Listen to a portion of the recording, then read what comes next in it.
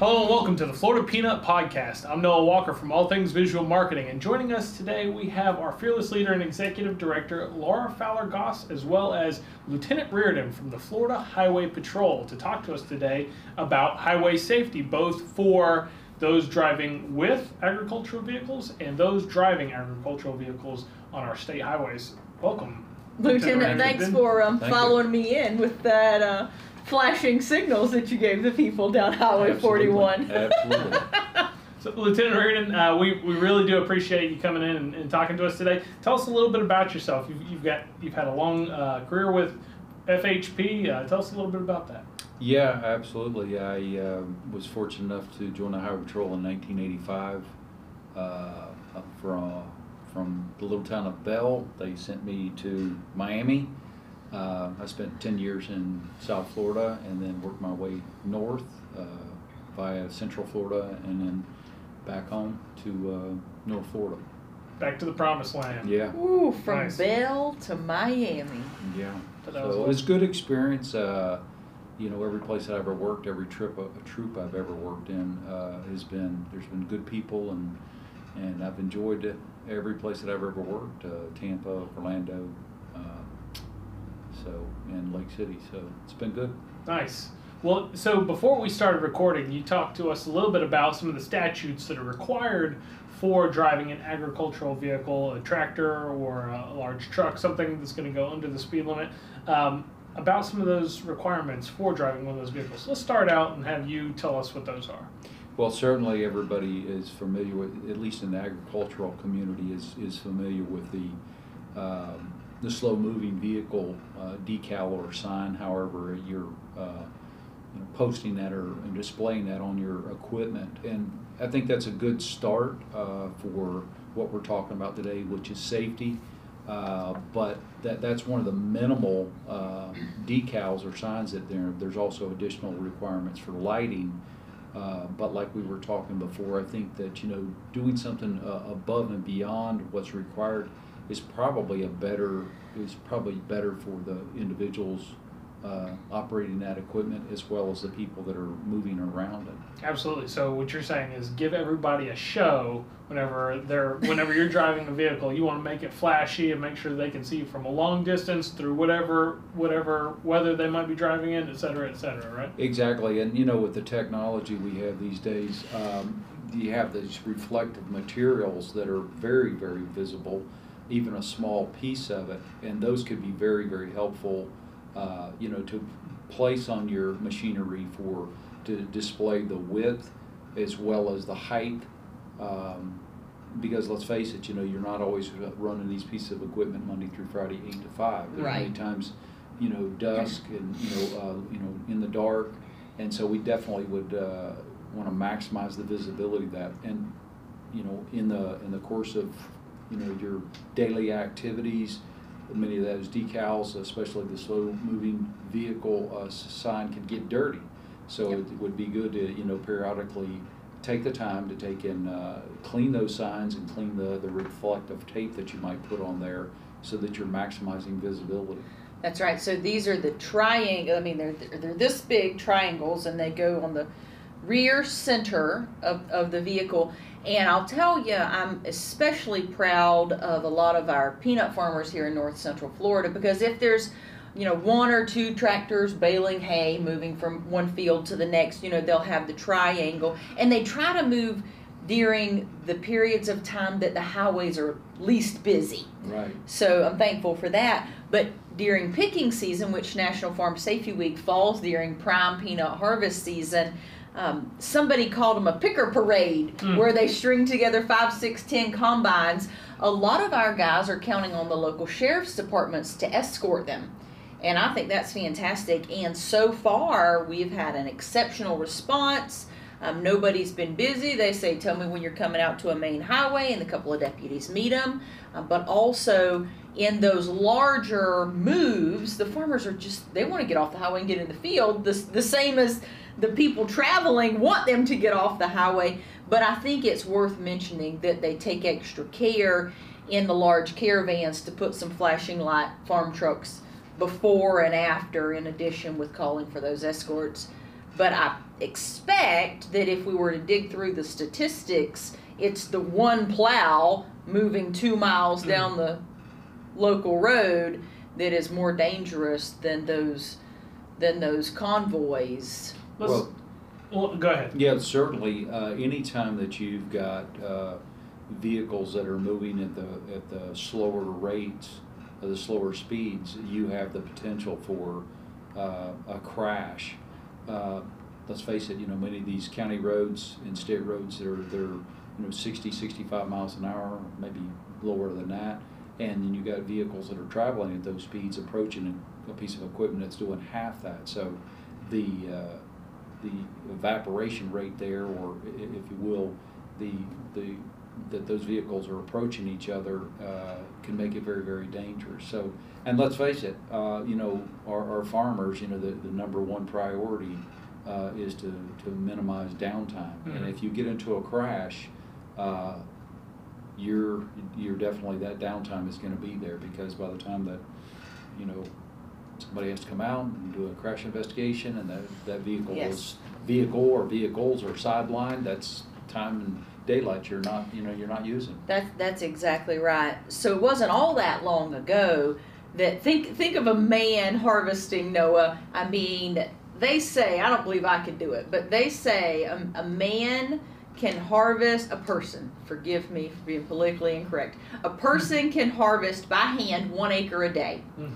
So I understand that a combine can harvest 100-ish, 120, 150 maybe acres a day. And they plant the fields according to how much they can plant during the planting window and how much they can harvest during the harvesting window. And if they're down 6 hours writing up reports, and they're down a day and a half ordering parts and trying to fix things, this is not what the farmer wants.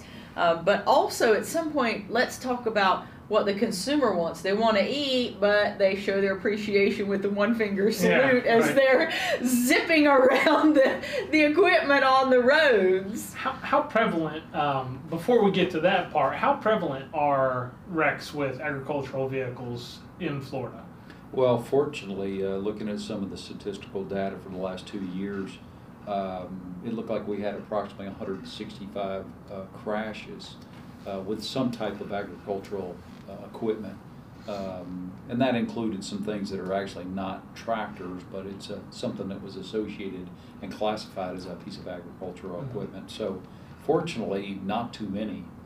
In that period, we had 4 fatalities, which would, again, is a pretty low number. I mean, certainly tragic, but the fact of the matter is I think Laura brings up a good point, is that you're not only talking about the downtime that you could have on the scene, but now you've got a piece of equipment that has to be repaired. And let's face it, the piece of the machinery that our current day farmers are using, is none of it's cheap. Yeah, Right. Time is money and damages is money, really. Yeah. So you get a double hit there. Not good. Not good at all. What are some of the causes of those wrecks or accidents with those agriculturally typed vehicles? I talked about it before, but I think the most prevalent is where you have these rear end collisions. Let's face it, these vehicles, they're designed for probably a top speed of around 25, 30 miles an hour, and you've got cars and stuff that are traveling, at highway speeds. We talked about it earlier on about distracted driving, and certainly distracted driving could be part of the process in these rear-end collisions. But again, like we were talking, phones are not the only distractions that we see. So here's what I'm thinking, Lieutenant. If I'm driving on Highway 129 and I'm swatting my kid in the back seat, and 60 miles an hour, Highway 129, I'm swatting at the kid, and then I look up and there's a piece of farm equipment, what's the distance I have to be able to react and stop and not mess up my face? Yeah, that's a good question. So you're traveling at approximately 90 feet per second at 60 miles an hour. 90 feet a second. Yeah, and that's you bring up discipline in your child, but that could be one distraction. A pet on. We're quick to take and talk about kids and their cell phones and people texting, and that certainly is a problem. But distracted driving comes in many forms. Cheeseburgers. Yeah, cheeseburger, a cup of coffee, applying makeup, messing with the radio. There's a lot of pets on a person's lap. Any of those things can be distracting factors and have unfortunately have the same outcome, which is you get into a rear end collision. One time, I backed into a lady. And the officer. Jeez. Hold on. I'm going somewhere. This is recorded. The officer said most every time when the front of a vehicle and the back of a vehicle meet each other, it is the person in back's fault. Most of the time when that happens, it was a rear end situation. Is that what you would say is true? I mean, like most of the time it's somebody running into somebody that hurts them both and causes a crash and messes everything up. Yeah, and when we're talking about collisions, when we're talking about these agricultural equipment, we know that agricultural equipment comes in a lot of different forms. I specifically remember we had a crash over in Lafayette County one time where a tractor was pulling a spray rig, and the arms, those things, when they're folded out, you've got a distance of maybe 60 feet, maybe longer, and they had been folded backwards. And unfortunately, the young man that was going to college that day misjudged the distance of that spray arm, and the thing actually penetrated the passenger side and spun not only his car around, but also spun the piece of equipment around. Wow. The fortunate part that day was that he did not have his normal passenger with him that was riding to school normally with him. Hallelujah. But I think it goes to show that there's a variety of equipment that's out on the road, whether it's plows, it's harrows, it's mowers, it's balers, but going again back to the marking, because you want to maximize visibility while that equipment's on the road. And so, some additional lighting, some additional synchronized flashers, all of that would help visibility, which helps notify motors that there is a slow-moving vehicle on the roadway. And let's face it, the farmers don't like to be on the road any more than they have to. But maybe it's good also for them to be in mind that they have different drivers there. They could have younger drivers. They could have inexperienced drivers driving this equipment. And maybe it's good for them to take and be somewhat defensive drivers while they're on that equipment and say, hey, for sure. I've got 10 or 15 cars backed up behind me. Let me slowly ease this thing off the road, let this traffic pass, and then get back on the road. A little more time, but it's certainly a little safer route to go. I've actually seen that. So a lot of times if the incline of the ditch is significant, or if it's wet, and there's soggy down there, it's difficult for these larger pieces of equipment especially to find a place to pull over. But absolutely they will. If they see a lot of folks stacked up behind them, they'll find a safe place to pull over. So I'll give that shout out to farm equipment drivers on the roadways, because they don't want anybody fussing at them or it's not calling them out somewhere. But it happens, and say what you're going to say, but I think in the spring during planting season there's more equipment on the road, and then certainly in the fall during harvest season there's much more equipment on the road than other times of the year in this area. So the thing about that equipment too is that it's $250,000 at the cheapest.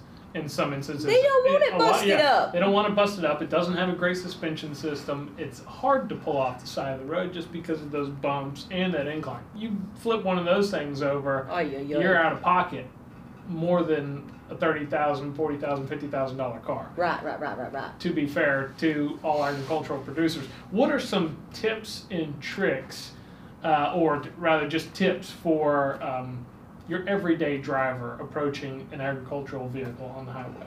Yeah, so, I think it's also important to recognize the number of people that are moving to Florida from metropolitan areas, and they might not totally understand and appreciate the movement of some of these convoys and this equipment on the roadway, but we certainly recognize that if, people don't farm, we don't eat. Mm-hmm. So with that in mind, and you were talking about the fall harvest, I know many times, and it's out of the control of the farmer, depending on what they're hauling, if it's silage or something that's lighter, many times those things are hard to contain, and so you do have some of the material blowing off, and people want to get around it. We all understand that. But when you make rash movements on the roadway, a quick passing maneuver, either to the right or trying to get around them on a double yellow or on a curve or a hill, that just is bad business for everybody. You're putting a lot of people. So my suggestion would be recognize that the farmers don't want to be there any longer than they have to. Give them due time to take and get down the road and get off the road safely. When you have an opportunity to pass them, do that safely just like you do any other place. But recognize there's going to be some stuff that blows off that thing. So my thing would be following distance, following distance, following distance. Adjust your speed, but back your following distance off so that they can see you, you can see what's going on around them, because they're many times, although they're elevated, their visibility is jeopardized, encroached a little bit because of many times of what they're pulling. Because let's face it, many times it's not just a single unit and a trailer, it may be multiple pieces of equipment they're pulling. So you've got a thing that may stretch out, 100 feet from front to rear. Yeah, and probably too, just to have a little dose of patience, because like Laura was saying, most of these pieces of equipment aren't moving all that far. So just, sit back, open up your sunroof, let a couple pieces of produce fall on into your lap, enjoy it later. Get the pet out of your lap. Get the pet out of your lap, let the corn cob or a few peanut holes drop in. I'll tell you, the thing that strikes me is from when I adjust the radio or the air conditioner until I look up and realize that there is something going very slowly and it's very large in front of me, I've got 2 or 3 seconds to get my vehicle slowed down, and that's not very long. Well, the other thing, as these men and women are running this equipment, it takes longer for them to make a turn, and when they do make a turn now, many times, especially if they got multiple pieces of equipment, you have they have to take and have a larger area to turn that thing to take and get all the vehicles through a gate or off the roadway as quickly as possible. So again, giving them some distance gives them the ability to take and make a turn or stop, as the case may be, in the safest manner as possible. Gosh, Lieutenant, thank you so much. I feel like we've given some tips to the farmers. We've given some tips to the... I think that we could touch again on some farmer tips. We've talked about the reflective lights and some of that stuff. Is there anything else that you would let people know who are driving agricultural equipment on or around the roads? I mean, I think a regular routine inspection of lightings, the lighting that's on a vehicle and your attachments, in addition, the stability of your load. If you're hauling 800 or 1,000 pound rolls of hay down the road, you want to get it from point A to point B in the safest manner possible, which means that you may have to take a little more time to take and stack it or strap it down so that you're assured that if in the event that you have to make an emergency stop or turn, that your load is not going to shift or come off, because easily, a 1,000 pound roll of hay or 800 pound roll of hay in the middle of the road, it could not only could kill or maim somebody, but it could do a lot of damage. Oh, for sure. So we've covered large pieces of equipment and our combines and sprayers and stuff along that magnitude. What about some of your smaller pieces of equipment? Maybe your farm side by side, or I don't know, your 4-wheeler from here to there. What are some tips that you would give operators of those on or around highways? Well, again, there's a lot of technology that we enjoy these days. For example, seat belts. The seat belts and rollover, ropes, the rope system, which is rollover protection. Those systems are built by the manufacturers for a reason, and it's great that we live in rural areas and that we have the ability to let our kids and grandkids operate some of these off-road vehicles, the side-by-sides, the Gators, the Kubotas, and whatnot. But it also gives us an opportunity to take and start teaching them safety at a very young age, because unfortunately on a semi-regular basis we do respond to fatalities where a child, 13, 14, maybe 10 or 11, has been allowed to get in the driver's seat of one of those things without being restrained, and it goes from fun and games to taking their cousin down the road. The next thing you know, they misjudge a curve or a turn or a ditch, and the next thing you know, it does in fact roll over and many times ejects or one of the passengers.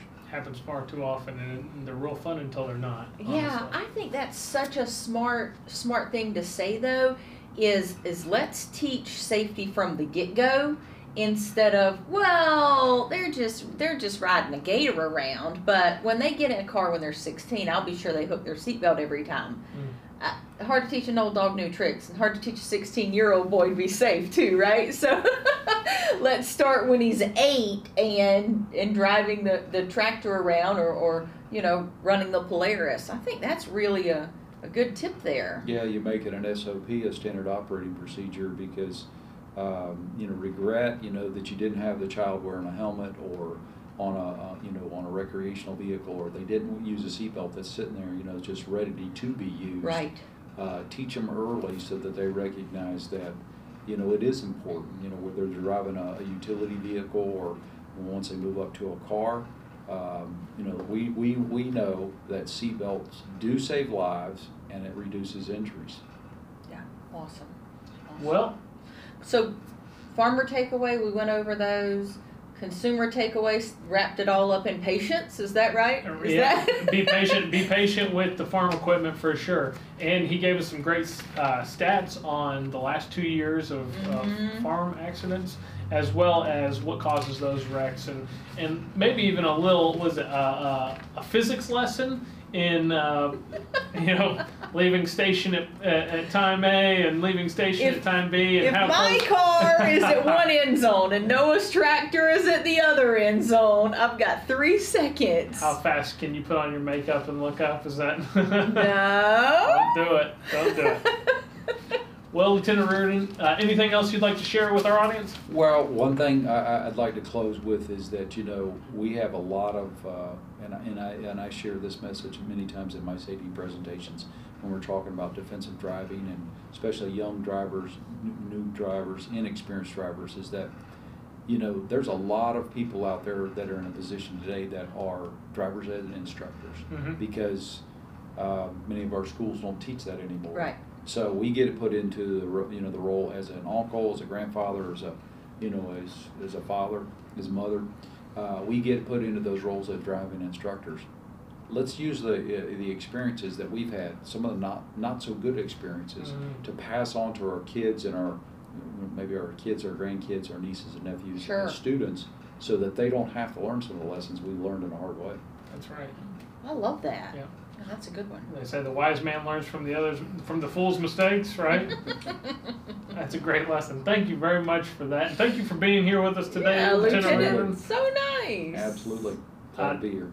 This has been an episode of the Florida Peanut Podcast. Again, I'm Noah Walker, and we've been led by Laura Fowler-Goss, Executive Director and Fearless Leader of the Florida Peanut Federation. And today we've been joined very valuably by Lieutenant Riordan of the Florida Highway Patrol out of Lake City. Thank you very much. Thanks Absolutely. for your time. Appreciate it. Have a good day, everybody.